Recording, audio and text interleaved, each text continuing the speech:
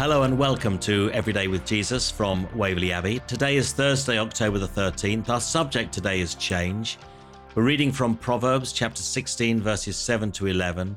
And in verses 8 and 9, the Bible says, "Better a little with righteousness than much gain with injustice.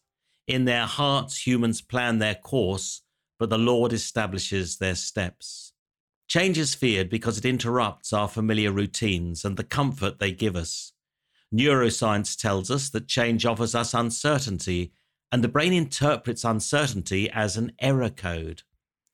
Dr. Sanam Hafiz, neuropsychologist, says, "The more you do something, the more ingrained it becomes in neural pathways, much like how a computer that stores the sites you visit. When you log on to your browser, they will pop up. Change is an upheaval of many things, and the brain has to work to fit it into an existing framework. No wonder we procrastinate, take our time to decide on doing things. We also dislike change because we associate it with the loss of things we currently like. So it makes us anxious, fearing we may not survive it.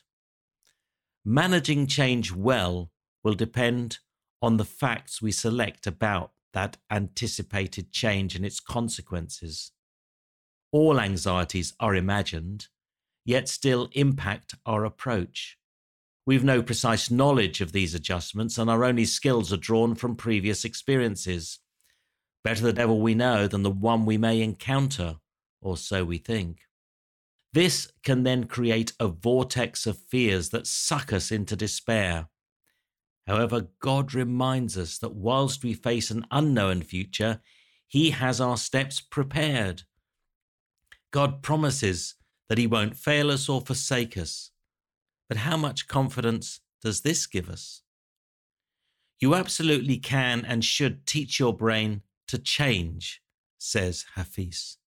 So obedience is learnt, a discipleship discipline.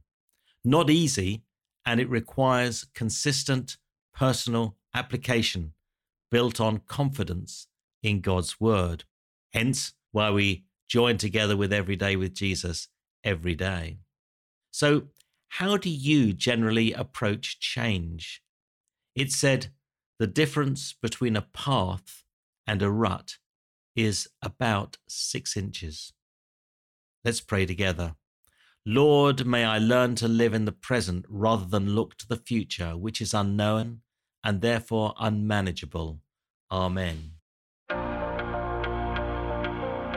And scriptures to read today would be Numbers chapter 23, verses 18 to 26, Isaiah chapter 43, verses 1 to 21, Philippians chapter 4, verses 10 to 20, and Titus chapter 3, verses 1 to 8. Thank you for joining me for Everyday with Jesus. Let's keep pursuing God with all our strength. Join me again tomorrow, but for now, from me, it's goodbye and God bless.